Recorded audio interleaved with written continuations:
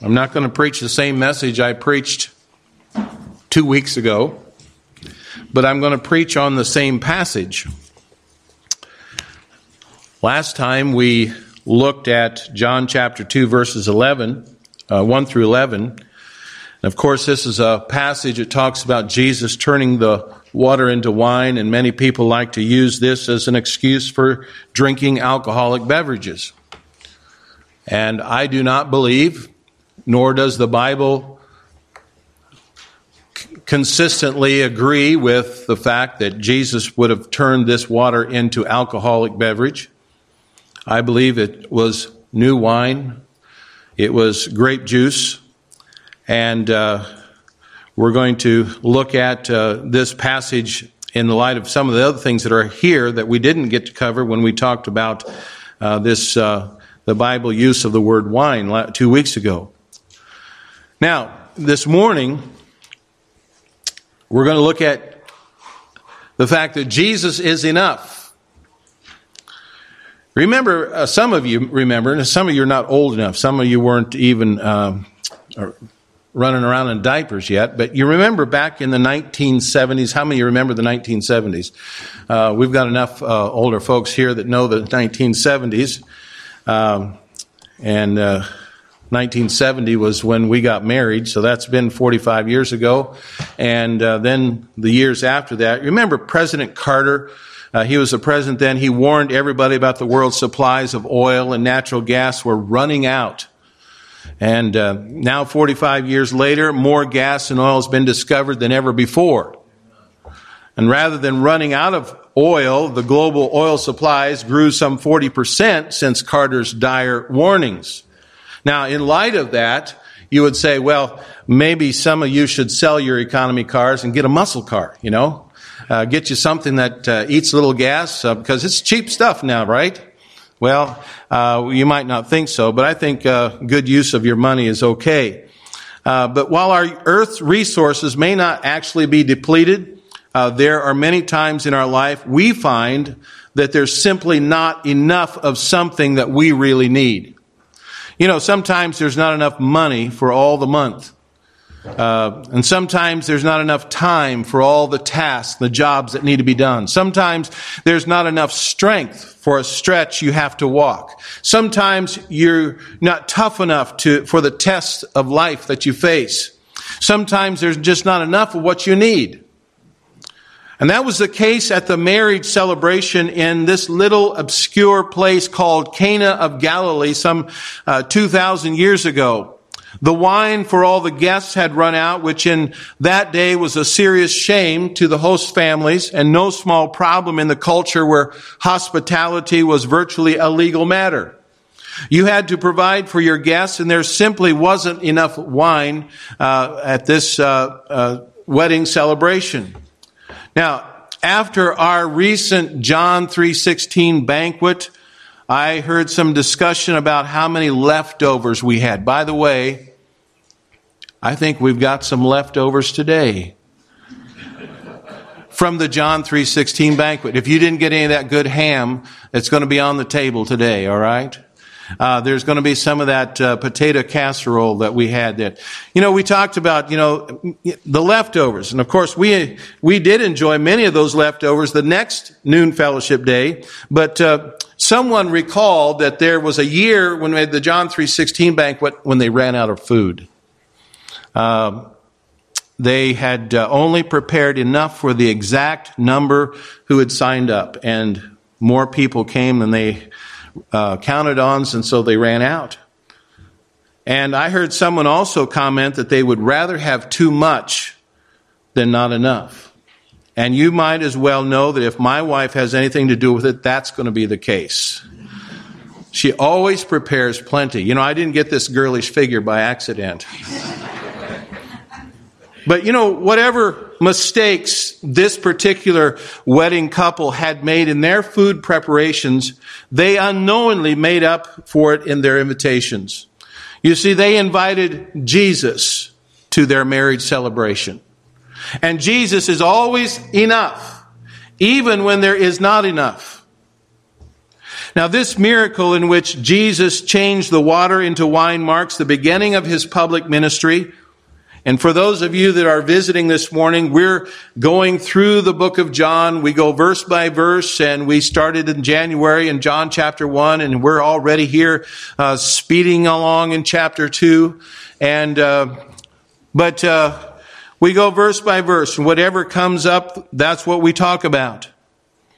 But here we find the beginning of Jesus' ministry. Even in this week when we think about the end of his ministry here on earth, in his death and his burial and his resurrection, here's the beginning. By the way, that resurrection was a miracle. That was a miracle. Jesus being raised from the dead. Now here's the first miracle that he performed here on earth. And we've already discussed that Jesus did not turn the water into alcoholic wine. So today we want to look at some other great truths that we find here in this passage. In the end, the result of this miracle was a greater belief in Jesus on the part of his disciples. They saw the glory of him as much as they saw the glory of what he had done. This is what we must take away from this text as well. We must take that away. It is Jesus that we need the most. Regardless of what else you might need in life, you need Jesus most of all. Now, consider what we see in him as we look over this wonderful story. For one thing, we see Jesus is genuine enough to attend a marriage. He's genuine enough to attend a marriage. In John chapter 1, it opened up with a remarkable spiritual language describing Jesus as the Word. And he was in the beginning with God, and he was nothing less than God himself. In John chapter 1, it tells us of the eternal identity of Jesus. But John chapter 2 opens up with this earthly ministry of Jesus, and he that had existed eternally with God became flesh and dwelt among us. He's a real person. He was a real person. And you see just how much of a genuine person he was when you see him begin his public ministry, not standing on the steps of the temple, but sitting at the table as a guest at a local wedding celebration. I want you to picture the genuine Jesus as a guest at this wedding celebration. Consider how it points to two things. Number one, the reality of his life. The reality of his life. He was a real life man who lived in a real community with a real family and real friends.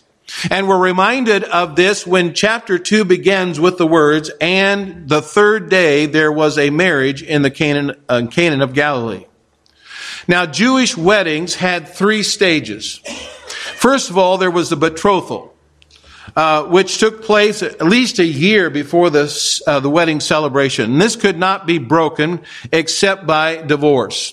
And this is the example that God gives to us in the Scriptures, and I believe this is a very important teaching concerning that idea of divorce. We're not going to get into that this morning.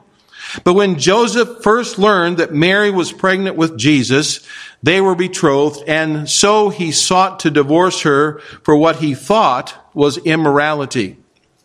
Now, the second phase was the procession. Now, this wasn't in a church or a temple or a synagogue or anything that just kind of came down the little aisle there. This was where the groom and his friends would go from the bride's house and joyously lead her and her friends back to his house. And then the third stage, which is described here in our text, was the wedding feast. This was something that lasted as long as a week. When was the last wedding reception that took a week that you attended? You see, this is a major social event in this community. And we learned that his mother was there and that he and his disciples had also been invited. And this marriage was more than just a 30-minute ceremony followed by a brief reception with some barely edible finger foods. A marriage in that day required an all-out celebration that would have lasted as much as 7 days. And in the middle of that celebration, the folks are talking and they're enjoying themselves. They're eating and they're drinking, and children are running around, no doubt, and playing, and the joy of life is going on. And then there's Jesus right there in the middle of it. Now, John the Baptist had been an outsider. He had lived in the desert. He had been preaching hard-fisted sermons and proclaiming the need for repentance. But here we find Jesus was different. As one commentator put it, he comes eating and drinking, he moves freely amongst men as one of them. And the reality of the life of Jesus is that he did not come to stand afar off from us and in superiority or hyper spirituality. No, he joins us in all of life in common human things, just like a wedding reception. And when you consider the reality of his life, it points us, secondly, to the reach of his life. The reach of his life. Later in this chapter, we will find the Lord Jesus visiting the temple in Jerusalem. But more often than not, you'll find him out in the streets instead of in the sanctuary. His death would reach into the Holy of Holies, and it would rip the veil in two. But his life would reach into every part of human existence, touching all sorts of people, from a widowed mother in a funeral procession to a newlywed couple at a wedding celebration. Someone put it this way: that tells me that Jesus loves ordinary people like us and is involved in the everyday issues of our lives. Here is the Lord of glory taking care of the refreshments at a party. Jesus Christ wants to be with you on Monday morning at the office just as much as he wants to be with you on Sunday morning in the church. Jesus is not a God who you can only worship once a week or a couple of times a year, should I add.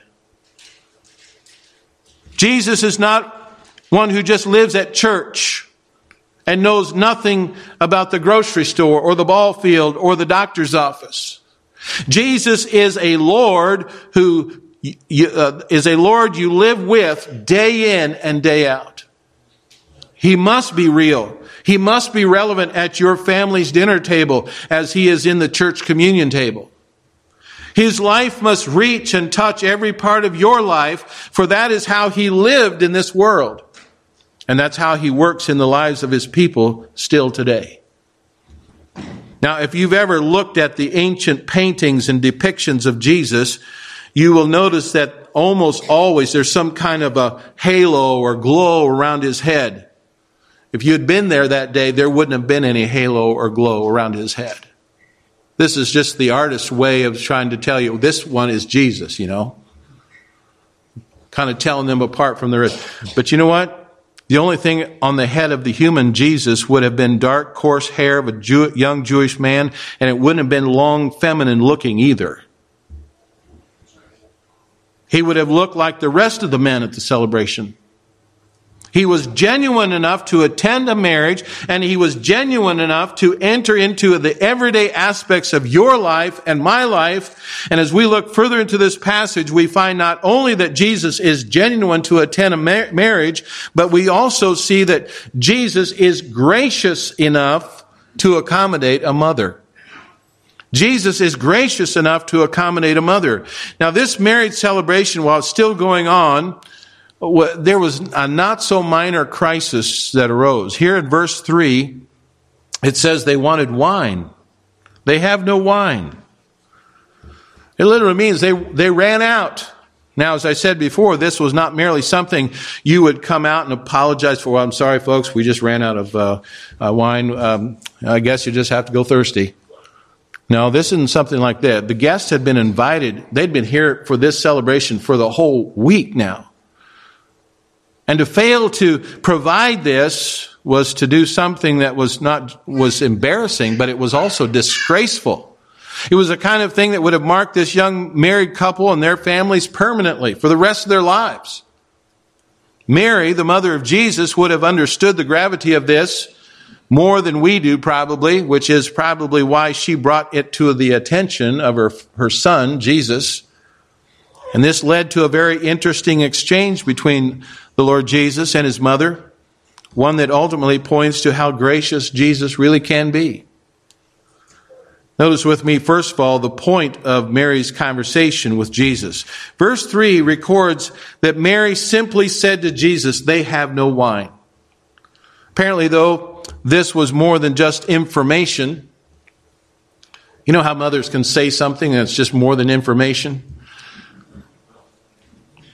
Well, it appears that, she hoped he would do something about it. And notice carefully his response. Jesus, in verse 4, Jesus saith unto her, Woman, what have I to do with thee? Mine hour is not yet come. Now that title, woman, there is not as harsh as it comes across in our English language. It was a respectful title, something like, what a good Southerner would say, ma'am. That's what a Southerner would say. And even if you were going to be polite to someone, you'd say, ma'am. But what he says after this is not quite as clear. He says, what have I to do with thee? Now that's rendered several different ways in various English translations. Commentators and scholars, they're all divided about that. But this same expression appears both in the Old Testament and the New Testament in other places. And it's always pointing to a disagreement or a difference between the person speaking and the person addressed. Jesus said, mine hour is not yet come. His hour always seems to point to the hour of the cross, to the time when he would do his greatest work as Messiah. And with all that being said, in this conversation between Jesus and his mother, I think we hear him saying something like, ma'am, what does this lack of wine have to do with me? This is not why I have come. This is not what I'm here to do. Jesus had principally come and primarily come to die on the cross for the sins of humanity, not just to fill wine buckets at weddings.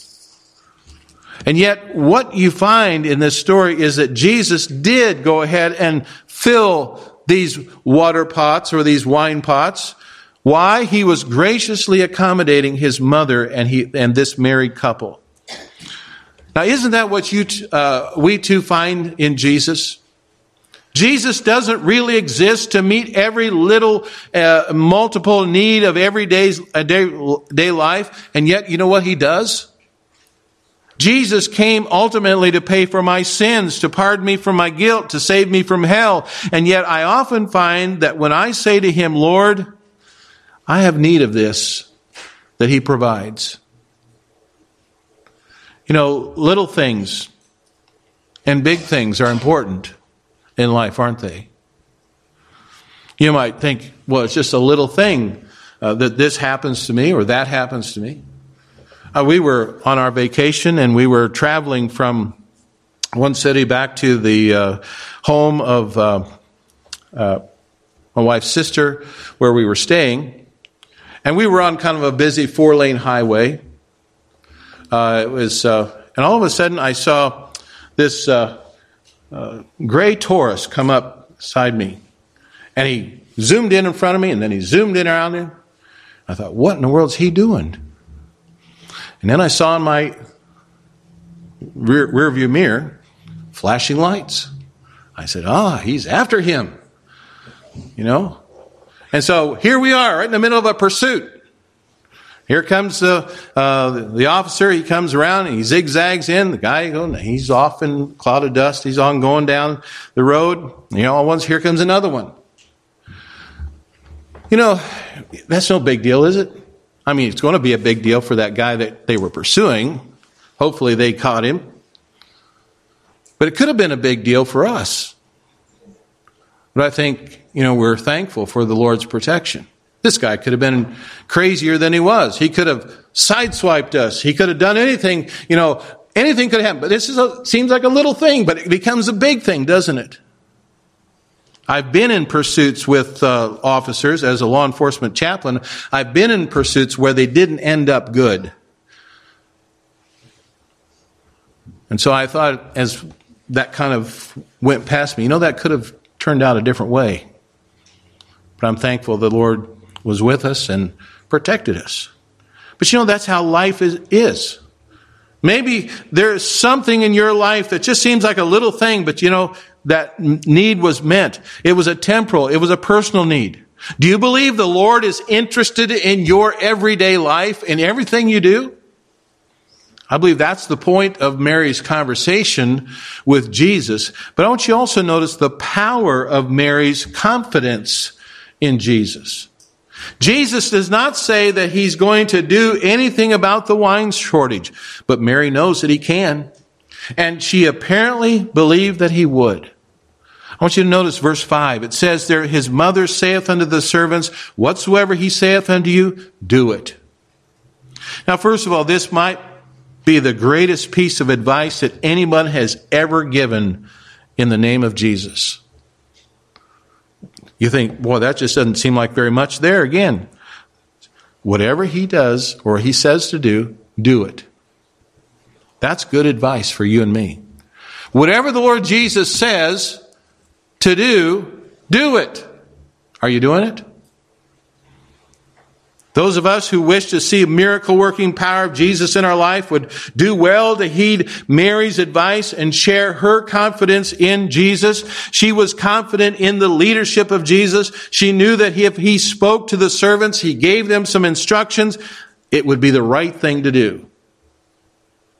She was also confident in the lordship of Jesus. She knew that if anyone there could do anything about this, it was him. And so, though this was his first miracle, recorded anyway, as John tells us here in this text, Mary knew from his conception that Jesus was himself a miracle. She recognized he was more than just a carpenter. He was the Messiah. He was the Son of God. He was the Lord of all. She didn't know just what he'd do, but she knew that he could do what no one else could do. Which leads us to a third thing we see in this story, and we see not only that Jesus is genuine enough to attend a marriage, Jesus is gracious enough to accommodate a mother, but notice with me also, thirdly, that Jesus is God enough to accomplish a miracle. Now, don't get me wrong here, don't misunderstand what I'm saying. Jesus is God. He's not sort of God. He is God. He can't get any more or less God than he already is. But we certainly see his deity on display in this scripture. So the wine has run out, and Mary has brought it to the attention of the Lord Jesus. And though his mission as Messiah concerns greater things than this, we find him graciously intervening in this little domestic drama. And just as he was the only one who could climb Golgotha's hill and offer his life as the Lamb of God, likewise, only he could turn the lack of wine into gallons of the finest wine ever tasted. Only Jesus was human enough to attend this marriage and at the same time divine enough to save it from disaster and disgrace. And with that in mind, look at this text once again and notice with me, first of all, the record of this miracle. The miracle, as John records it, is this: Jesus turned water into wine. Verse 9 says, and when the ruler of the feast had tasted the water that was made wine. How and when exactly Jesus did this is not really clear. The text tells us that there were 6 stone water pots nearby that the Jews would use to make sure they were washed up properly according to the strict standards of their religion. These pots were big enough to hold together a total of 100 to 150 gallons. And Jesus instructed the servants to fill them with water, which they did, and it says, to the brim. And then Jesus says, draw out now and bear unto the governor of the feast. You know, there's speculation. When did this exactly turn? Did it turn at that point when they filled it up? Or did it turn when the governor of the feast lifted the cup to his mouth? I don't think it makes a lot of difference. Fact is, Jesus turned the water into wine.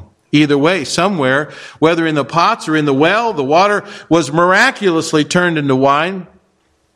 And yet we're not told when, and we don't know exactly how, other than the fact that Jesus performed a miracle.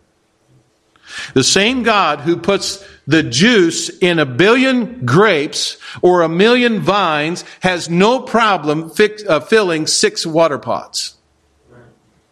The record of this miracle seems so amazing to us, doesn't it? And it is.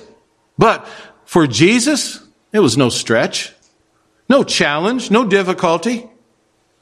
Remember back in chapter 1, in the beginning was the Word, and the Word was with God, and the Word was God. The same was in the beginning with God. That means he was here when this whole world was created. He was creator. And so he could turn these little pots, 100 and 150 gallons of water into wine. That would be no big deal for him. He accomplished this with nothing more than his will. From what the text records, this record of this miracle, but John also wants us to see further the result of the miracle. The result of the miracle actually is twofold. The primary and the most important result is that John notes it in verse 11. This beginning of miracles did Jesus in Cana of Galilee and manifested forth his glory, and his disciples believed on him. The word translated miracles there is the word for sign. This is John's word for the miraculous works of Jesus. They were signs that pointed to the one performing them. The result of this miracle was not for the disciples to believe that it's possible for water to become wine. No, it was for them to see more fully who Jesus was. And this is the real result of this miracle. It pointed these men to Jesus. And as we read this account, more than we need to marvel and be surprised and wonder at the thought of water becoming wine, we ought to worship him who first of all and second of all would do such a thing. People will sometimes say, well, I need a miracle. Boy, this would be a good day for a miracle. Ever thought that? Well, things are going rough. Things are going difficult. I sure could use a miracle today. Well, truthfully, what you need more than a single miracle is the Savior who performed all miracles. You need to believe upon him even more than you need to believe in what he can do. There's another result from this miracle that we find in this story. The governor of the feast, who was charged with overseeing the festivities, did not know what had happened or where the wine had come from that the servants had served him. And yet he said more than he realized when he testified in verse 10 that this was the best wine he'd ever tasted. Now, specifically, he said to the groom, usually they serve the best wine first, and then when people have enjoyed that, then the worst wine comes out. But you folks, you've saved the best till last. Before we leave this marriage celebration and the scene of this first miracle, think about what this fellow said for a moment. Isn't that really the story of what Jesus offers in the gospel as opposed to what the devil offers in this world? Sin offers you the best wine now, and then the bitter wine will follow. The world offers you pleasure and fun and wonderful things and stuff, but then comes the payment, and then comes the hangover. Then comes the result of that pleasure and that fun. That's what the world offers. Sin is sweet to the taste at first, but the cup that comes later will make you sick. Jesus, on the other hand, in the gospel turns up the bitter cup first, and he dies on the cross. He bore our sins in his body on the tree. But he drinks the bitter cup knowing that a better cup is coming on the other side of the empty tomb. Likewise, he calls us to drink that cup with him and follow him in his life, denying ourselves, struggling against sin, maybe suffering in this mortal body. But he promises that beyond this life and the bitter cup that we may be experiencing now, someday we're going to sit down at his table and we're going to eat and drink with him in a day where all things are new and nothing ever runs out.